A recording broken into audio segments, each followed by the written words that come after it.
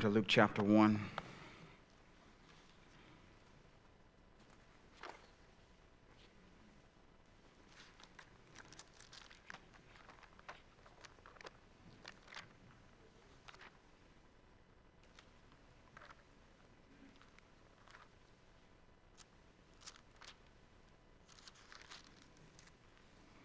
Today we'll be looking at verses 26 through verse 33. If you wouldn't mind standing for the reading of God's word, appreciate it.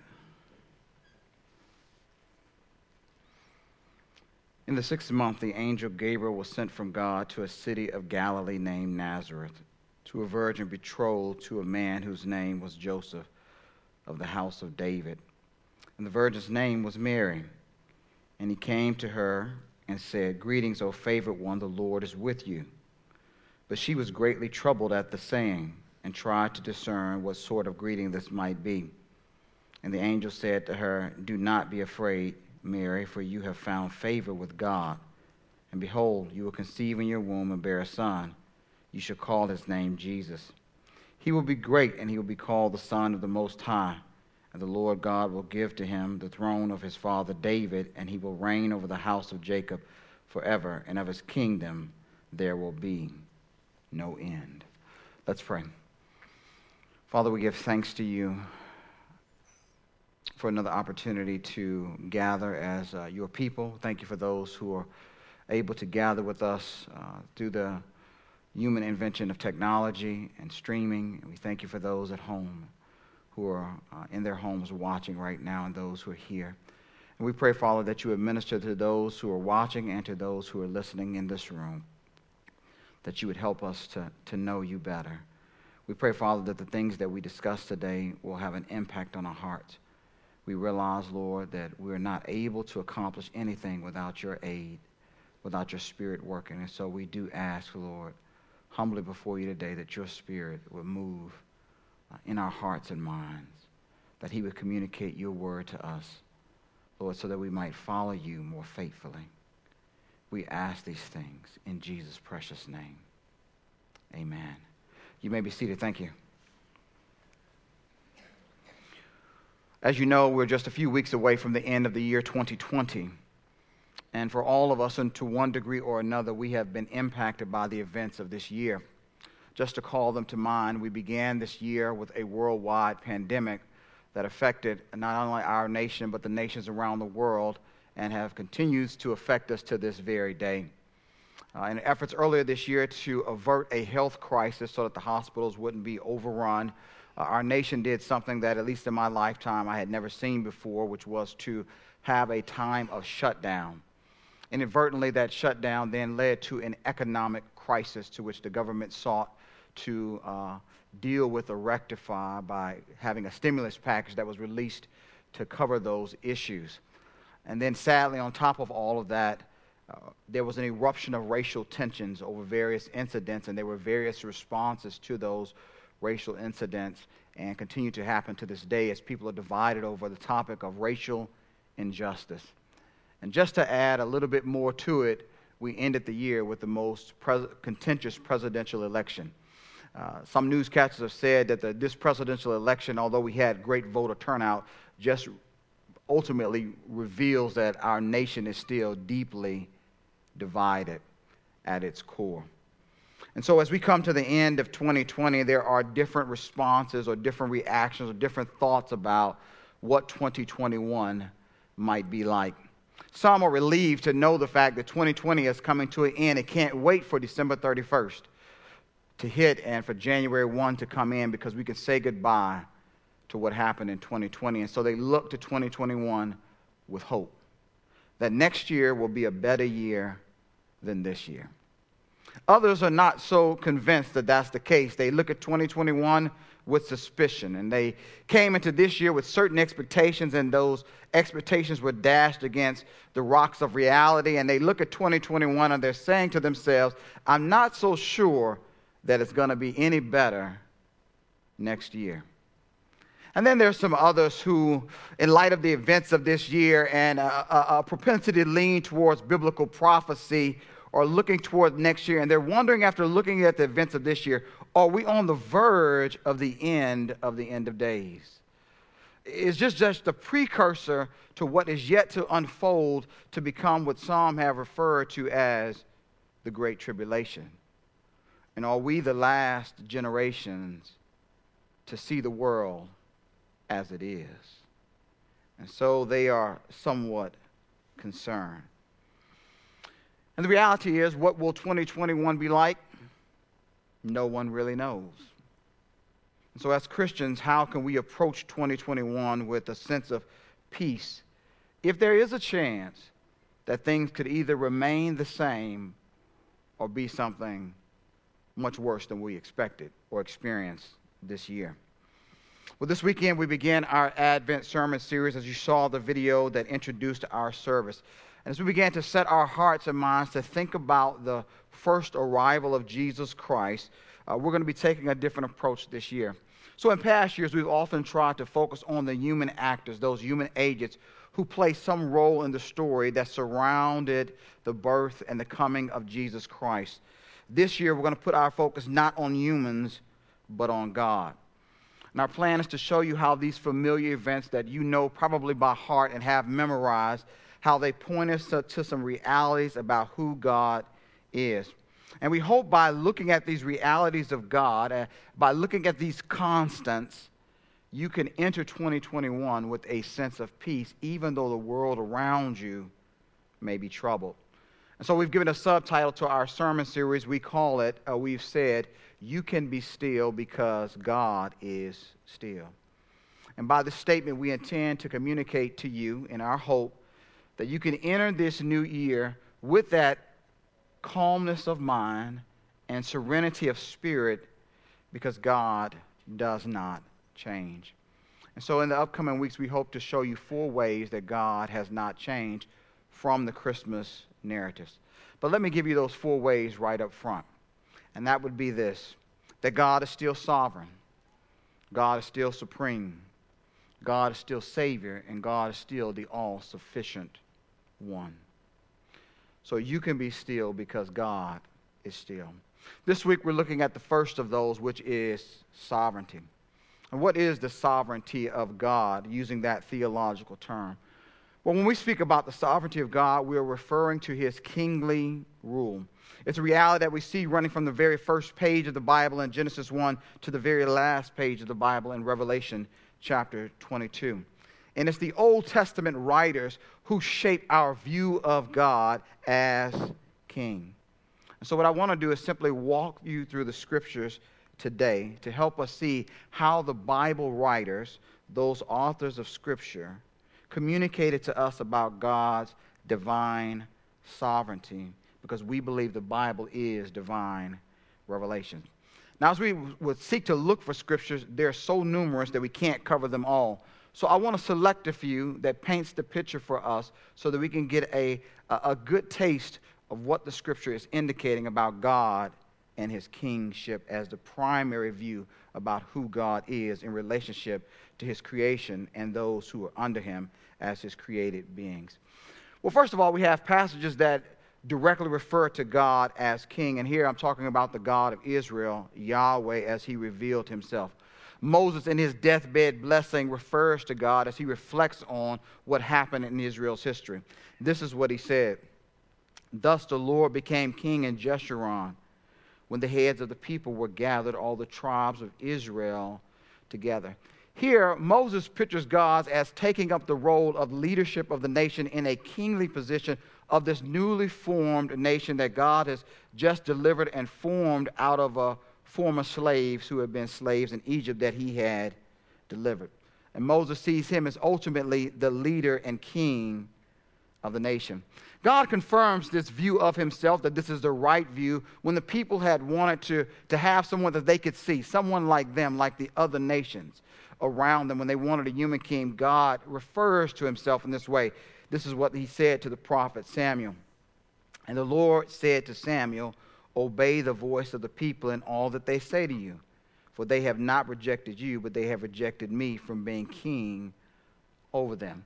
And you might think that, well, maybe God had abdicated his role as king, but as we go on many years later and we get to the prophet Malachi, we find out that God did not abdicate his role. He just appointed a vassal, that is, a king who served a greater king, and so he did that through the Davidic monarchy, to serve as his agent on earth to fulfill his role. But God remained king of Israel. And he had a problem when the people did not treat him with the respect that was due to him. This is what he said to the prophet Malachi.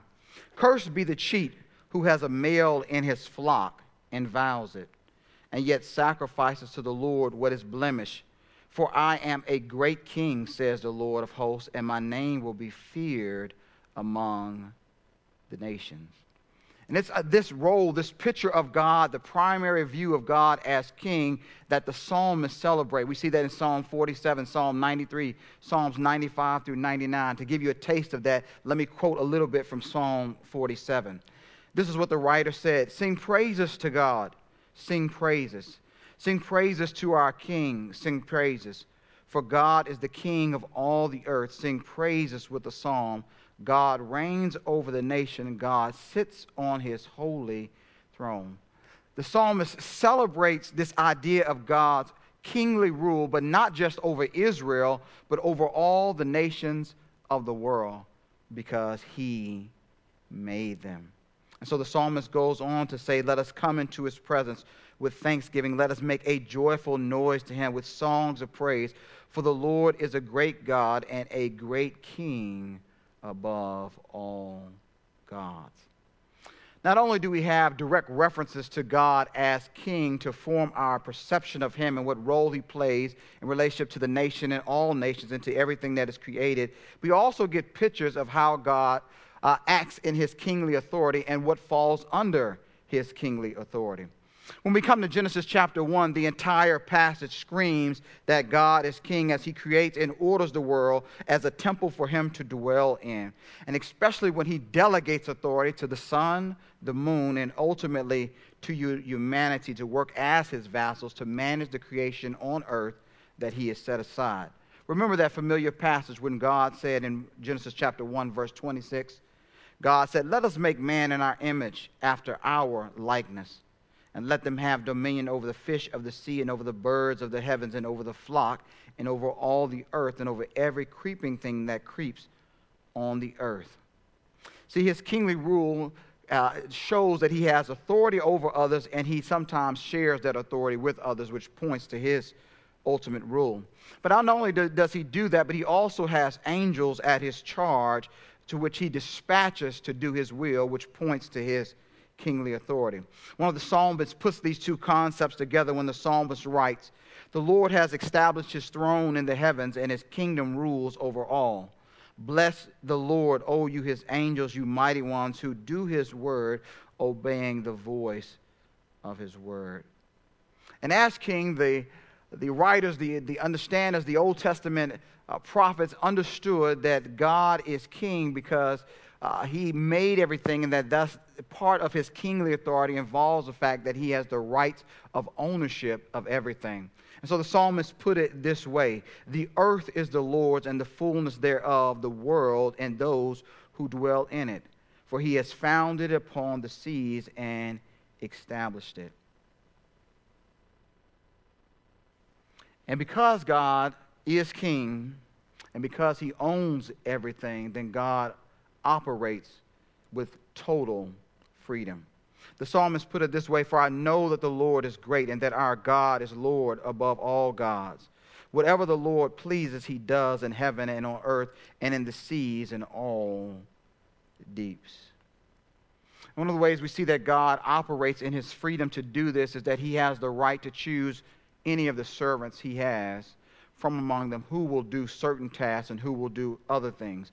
We see an example of this when God rejects Saul and positions David to be the king of Israel. He said this to Samuel.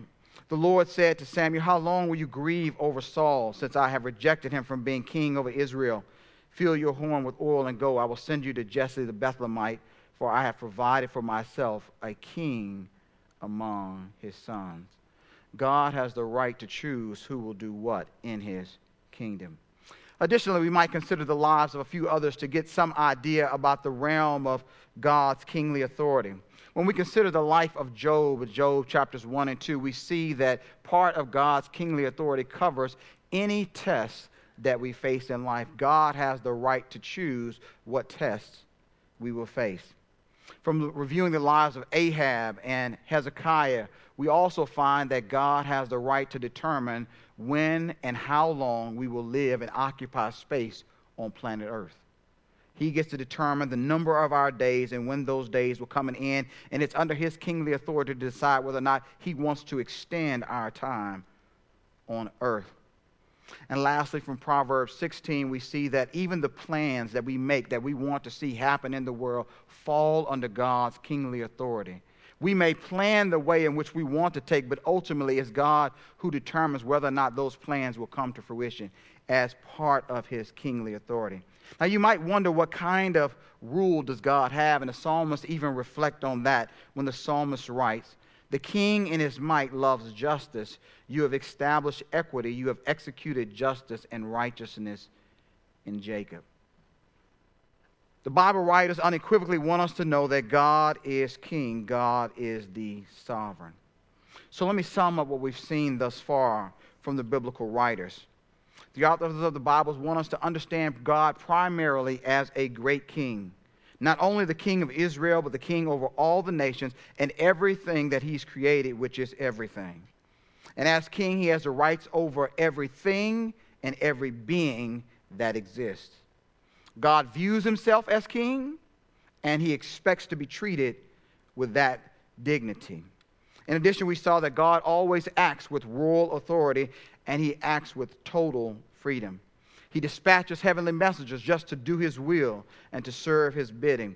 And he selects humans from among his subjects to do various tasks to accomplish his purposes in the world.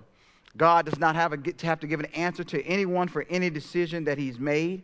He occupies the highest place of authority that exists, and there is nothing that falls outside of his kingly authority.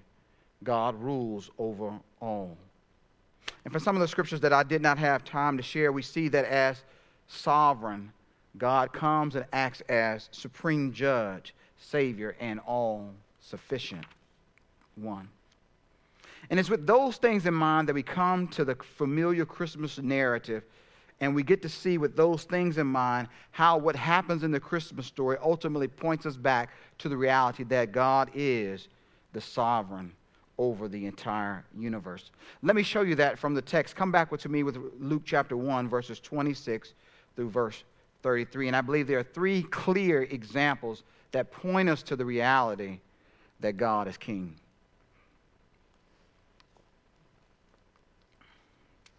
We start off at verse 26. We notice the opening words of the verse.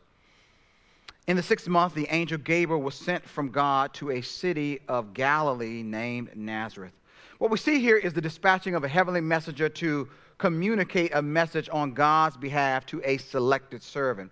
And this reminds us of what we already know from the Old Testament, that part of the fact of that an angel is dispatched, a powerful messenger, points to the fact that God has a kingly rule. In addition to that, we come to the next verse, verse 30, and we see something there that reminds us as well that God is king. And the angel said to her, Mary, don't be afraid, Mary, for you have found favor with God, and behold, you will conceive in your womb and bear a son, and you shall call his name Jesus. So there are many women that have lived in history. And of all the women who have ever lived in history or ever will live in history, God selected this one woman to serve as the mother of the Messiah. Which points us back to the fact that God is king because he has the right to choose whoever he wants to do whatever task he wants. And so by him selecting Mary, and no one can question that selection, ultimately it lets us know that God is the sovereign and he views himself that way and acts in that way. Which brings us to the third thing in the text, verses 32 and verse 33. The angel goes on to communicate, speaking of the child, he will be great and he will be called the Son of the Most High, and the Lord God will give to him the throne of his father David. And he will reign over the house of Jacob forever, and his kingdom, and of his kingdom there will be no end. So here we see by divine messenger that God has decided to appoint a new vassal to rule the world. This vassal human king will be Jesus. Just as he had given the world over to Adam to rule and reign over it, now he has given the rule of the world over to Jesus Christ.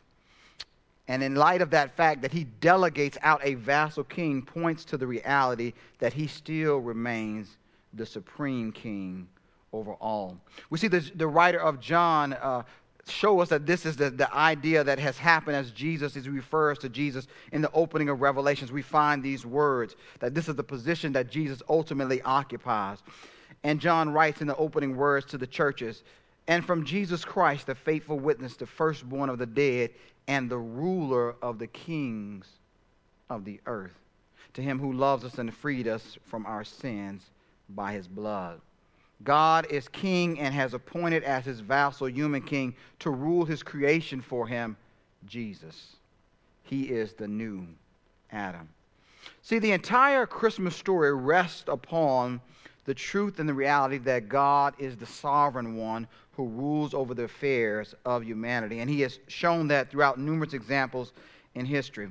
And as of being king, he has the right to interrupt the human realm, the normal flow of human activity at any point he wants, to do whatever he wants. No one can stop him. Humans have tried in the past, and they always fail because everything falls under God's rule and under his authority.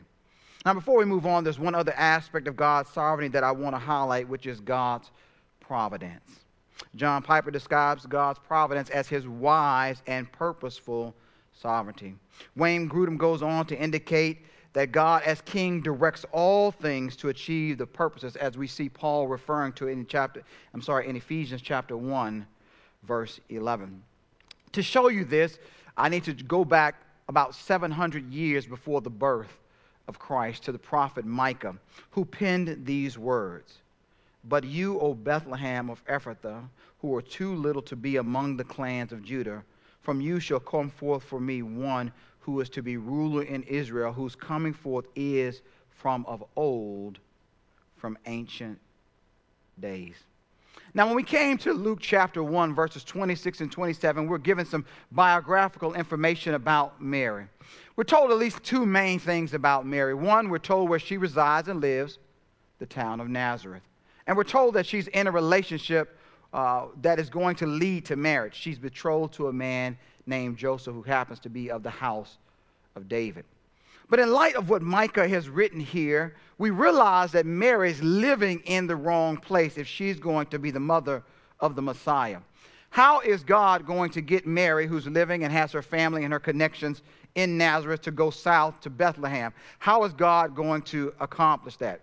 Now, as we read the text of Luke, we might expect, because of what has already transpired before and what transpires afterwards, that God would direct her by angelic messenger. He had done that with Zechariah. He had shown up in the temple unexpectedly and told him that he was going to have a child and what to name that child and what this child was going to do. And here with Mary, he has directed her and told her that she was going to have a baby, and God had selected her for that. And now you might expect that God would again, because it had been some months since Gabriel had shown up, he would show up again, and Gabriel would say, "Hey, you need to move from Nazareth to Bethlehem because the prophet Micah said that. Why don't you just travel on down there?" But that's not what we find in the text at all. We find something very different happening, very human happening. And Luke records for us the narrative of what happens in Luke chapter 2. Let me share those verses with you. "In those days, a decree went out from Caesar Augustus that all the world should be registered. This was the first registration when Quirinius was governor over Syria, or of Syria. And all went to be registered, each to his own town. And Joseph also went up from Galilee, from the town of Nazareth to Judea, to the city of David, which is called Bethlehem, because he was of the house and lineage of David, to be registered with Mary, his betrothed, who was with child. And while they were there, the time came for her to give birth."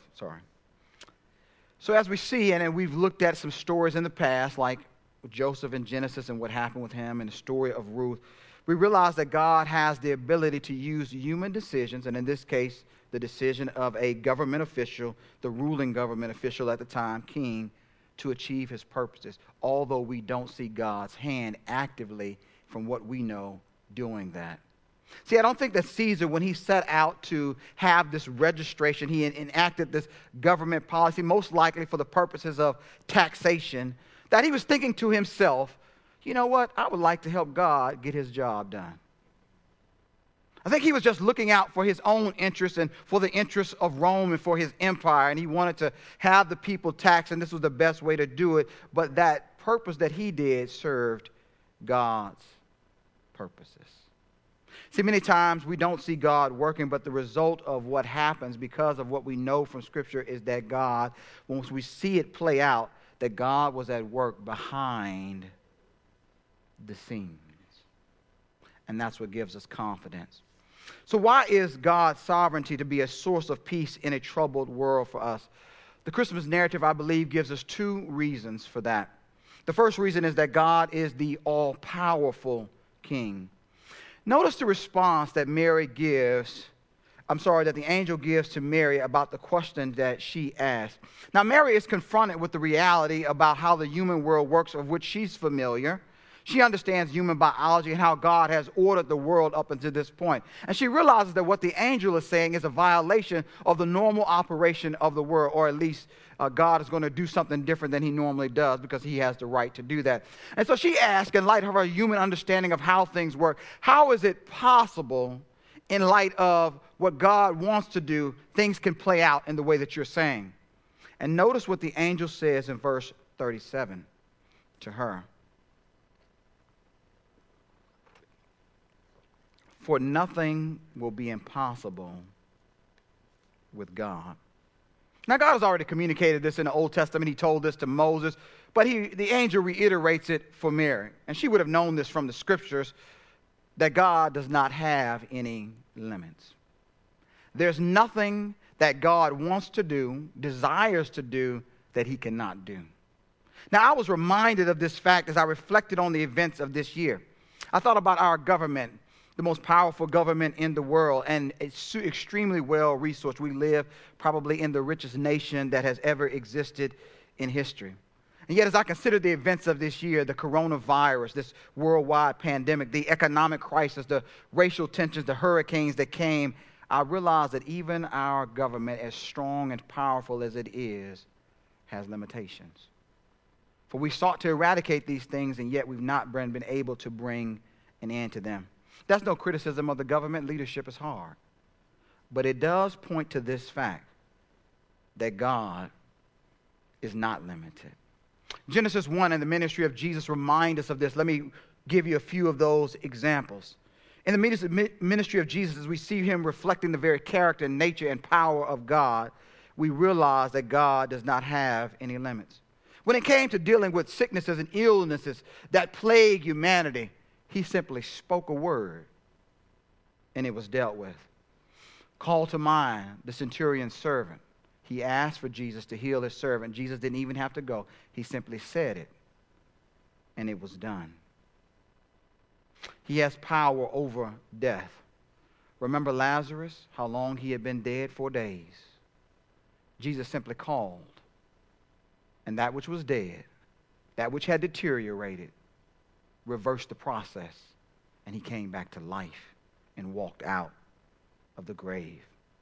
He has the ability to provide for the needs of people out of what would seem to be insufficient means. Remember what Jesus did with the 4,000 and the 5,000, and how he fed them with starting off with very little, but ended up with much? He can do that. He has power over the elements and of the world. Simply think back to Jesus on the boat, and how there were raging waves, and there were storm surges, and he simply spoke a word, peace, be still. And all of the world ceased its raging and calmed itself down.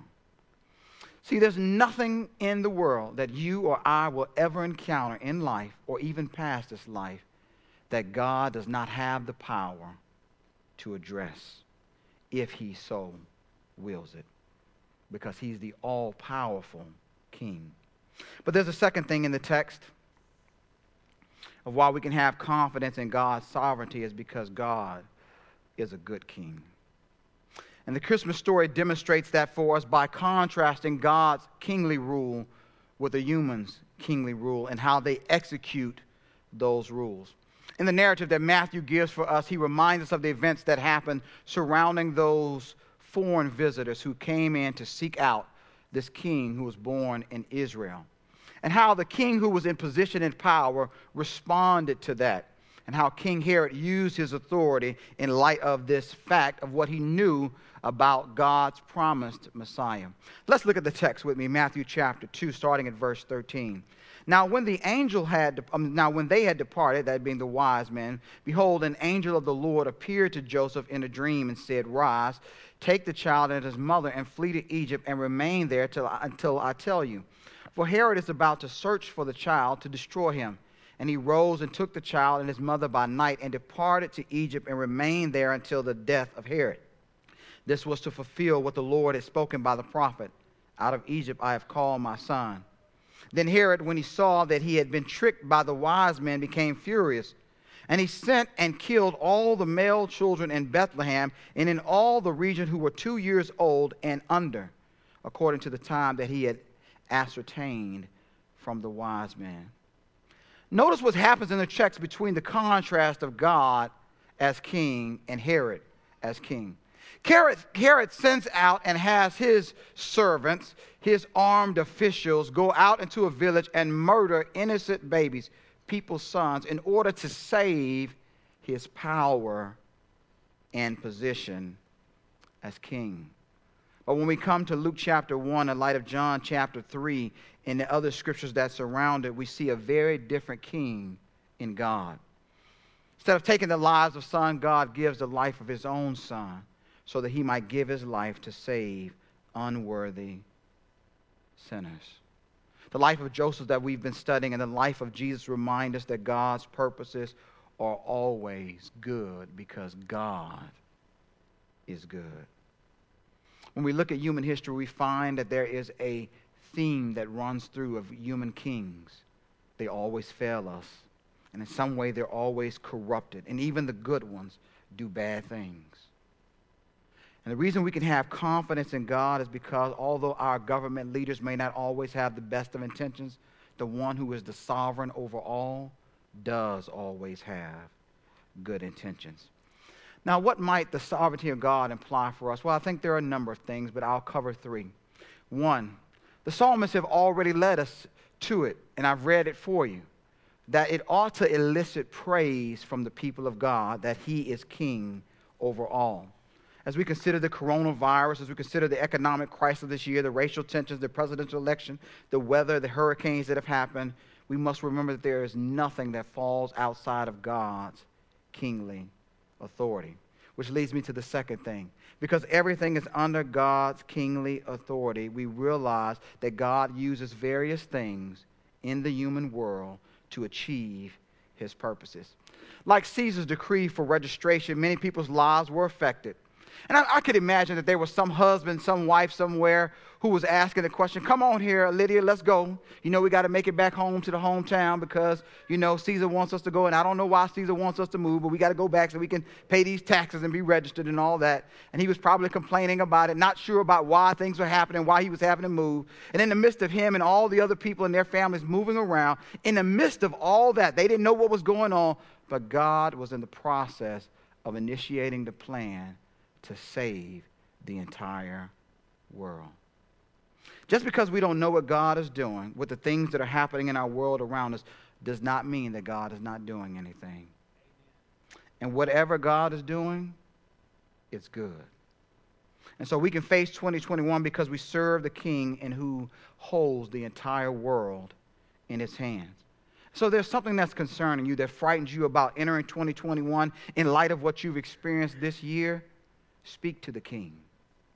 He's concerned about you.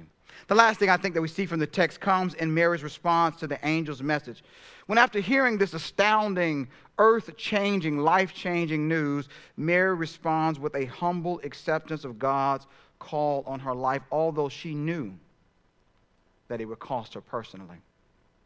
She knew that she wouldn't be able to go around to everyone and explain that this pregnancy had been a divine message from an angel, that God was doing something new in history that had never been done before. She just knew she would have to bear the shame and the stigma of being unfaithful, even though she had been faithful for the rest of her life. And she was willing to accept that because God had called her to serve in this way. In a similar way, we have been, as the scripture lays out, been called to fulfill a role by God as well. The apostles speak to this, and they're very clear about this. If you've experienced salvation, then God has called you to the role of being a disciple of Jesus Christ.